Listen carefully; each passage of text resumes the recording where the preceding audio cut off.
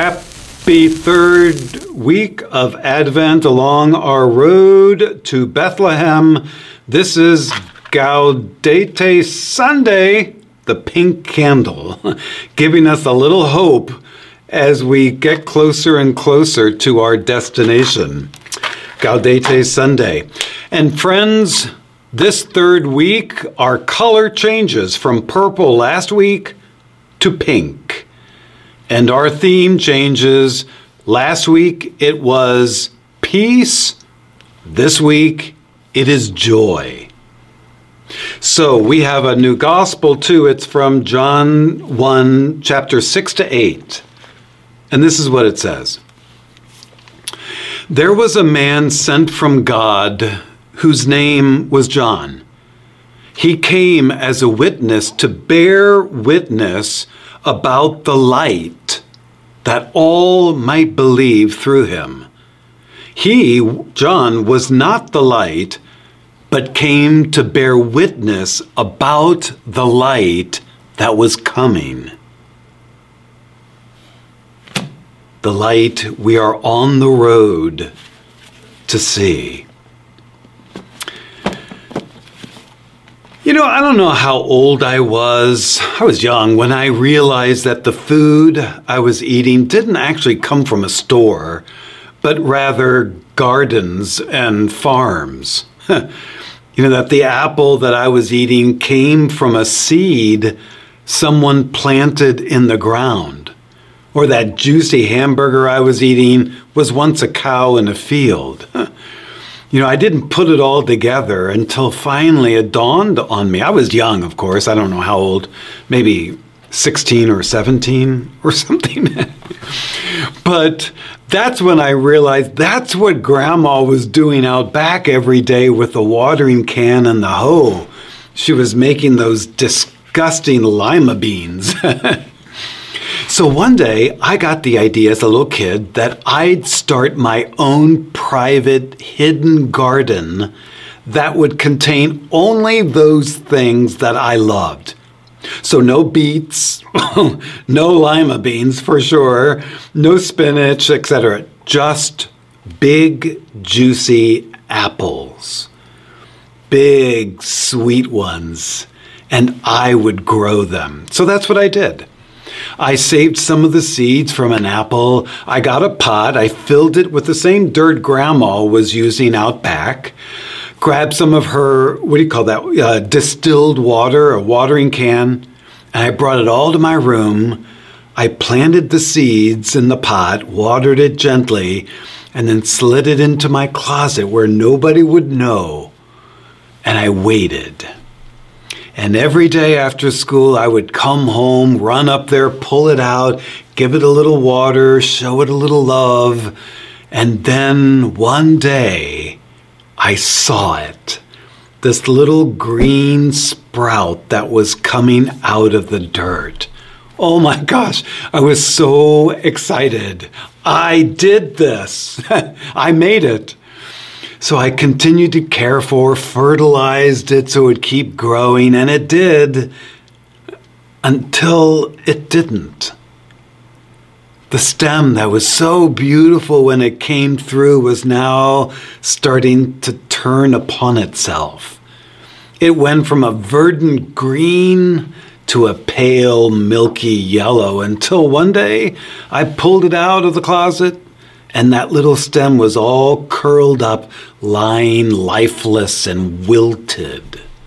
Oh, I killed it. I eventually told Grandma about my hidden orchard. I had no choice, in the hope she might be able to do something. And I told her I did everything she did to all those gross lima beans out there in the garden, but my apples failed. What was I doing wrong? I used the same soil, same love, same water. And she told me the one thing that all of you are thinking now, photosynthesis. She didn't say that word, but what she said is no sun.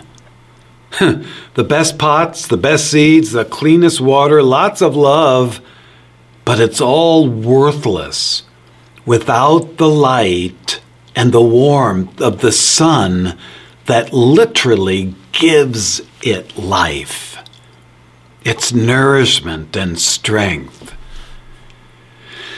And so Grandma, God love her, offered to share a little piece of her garden for my little orchard, but pass. If I couldn't keep it secret and hidden, it wasn't fun anymore. But it wasn't long after that I learned the wisdom of Grandma. I mean, not only apple trees and lima beans, but us humans as well. We would all die without the sun. Nature itself, the weather itself, and everything we know and love on this planet is dependent upon the sun and its light, without which life on earth, you and me and Grandma and everyone and everything else, like my apple tree, would curl up and die. End of story. We know this. Which is why it's a great message spiritually today about John the Baptist asking us to consider the same in our lives. That without the light of the sun, the S-O-N, we are lifeless. Jesus is the light, the life that gives life to all things. He is the source, the creator of everything, of hope, of peace, joy, of love. And it kind of reminded me actually of another piece of scripture. It's John chapter 6, verse 53. You've heard this, where Jesus says, "Very truly I tell you, unless you eat the flesh of the Son of Man and drink his blood, you have no life in you. Without me," God says, "you have no life, no joy, no peace within you." He is quite literally the Son, the S-O-N. And that made me think of something in nature that I love, that is our theme to joy this week of Gaudete Sunday. The image, like, remember last week, the image was the white owl about peace. The first week of Advent, it was the butterfly. This week, it is the sunflower. And let me tell you really quickly, those of you who have been on one of my missions, you know this. I love the sunflowers. And a while back, I saw something I've never seen before that blew me away, a field of sunflowers. Have you ever seen that? It is breathtaking. Like tens of thousands of them. I was driving through Kansas and I saw it. I just stopped off the side of the interstate because I was so taken by it. So beautiful. And I got to the mission, I was telling some people about it, and one of the ladies, I said, one of the ladies told me that something I never knew. Every sunflower around the world begins every day facing east, if this is east, facing east. And as the sun rises and moves across the sky, the sunflowers follow. They trace the movement of the sun from east to west. And at the end of the day, when the sun is gone, they turn themselves down and around. They twist and then lift their heads back up. And there they are, waiting once again, anticipating the sun at dawn. And as it breaks into the sky, there they go, once again, east to west, turning to the sun. One lady told me, when I said, wow, that's amazing, she said, you know, Father, they really are, the sunflowers. They're always turning themselves to what makes them most beautiful. They're always turning themselves to what makes them most beautiful. The thing they can't give themselves, they turn to the source of it. And I can think of no better analogy than that for our third week of Advent and the theme of joy, turning to the light. It's all over Scripture. You know, it says in Isaiah 45, "Turn to me and be safe, for I am the Lord your God." Psalm 58, "It is you to whom I turn, O God, for you are my strength, the God who shows me love." You know, or what is it, 34, Psalm 34, "Look to him that you may be radiant with joy." And the message is throughout all of the Scripture. The same one the sunflower knows, turn to the only thing that can make you most beautiful. The Son, the S-O-N of God. Isn't that what Jesus did? I mean, all throughout the Scriptures. You know, Bartimaeus, the blind man, came to Jesus, and what did Jesus do? He shined his blessing upon him, and as Bartimaeus stood and turned and left Jesus, he was able to see. The woman at the well, what did she do? She turned her sadness, her great struggles in life to Jesus, and what did Jesus do?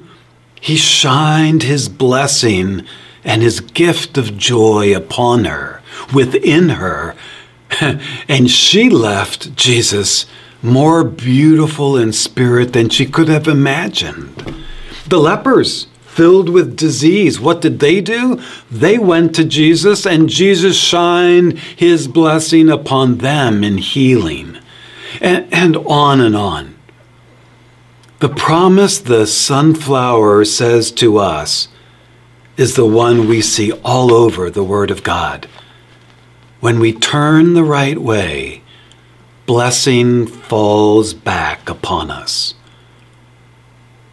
We need, friends, this season of Advent to ready, to remember, and to prepare for that turning our lives to the Son, to listen and truly believe that truth, that we need the light, that the meaning and the joy that we desire and long for, it can only be had when we're turned the right way. So along our road this week, let me ask you this question. What do you need to turn to Jesus in your life today? What have you been hiding in the closet, holding on to, worrying about, obsessing over, being afraid of, that the Son is asking you to put before him, that he might bless and make holy?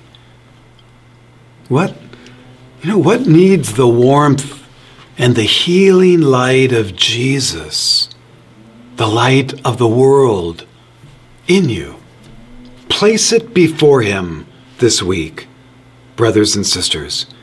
Really trust that promise that the sunflower shows us, that the more we are turned to the Son of God, the more beautiful we become.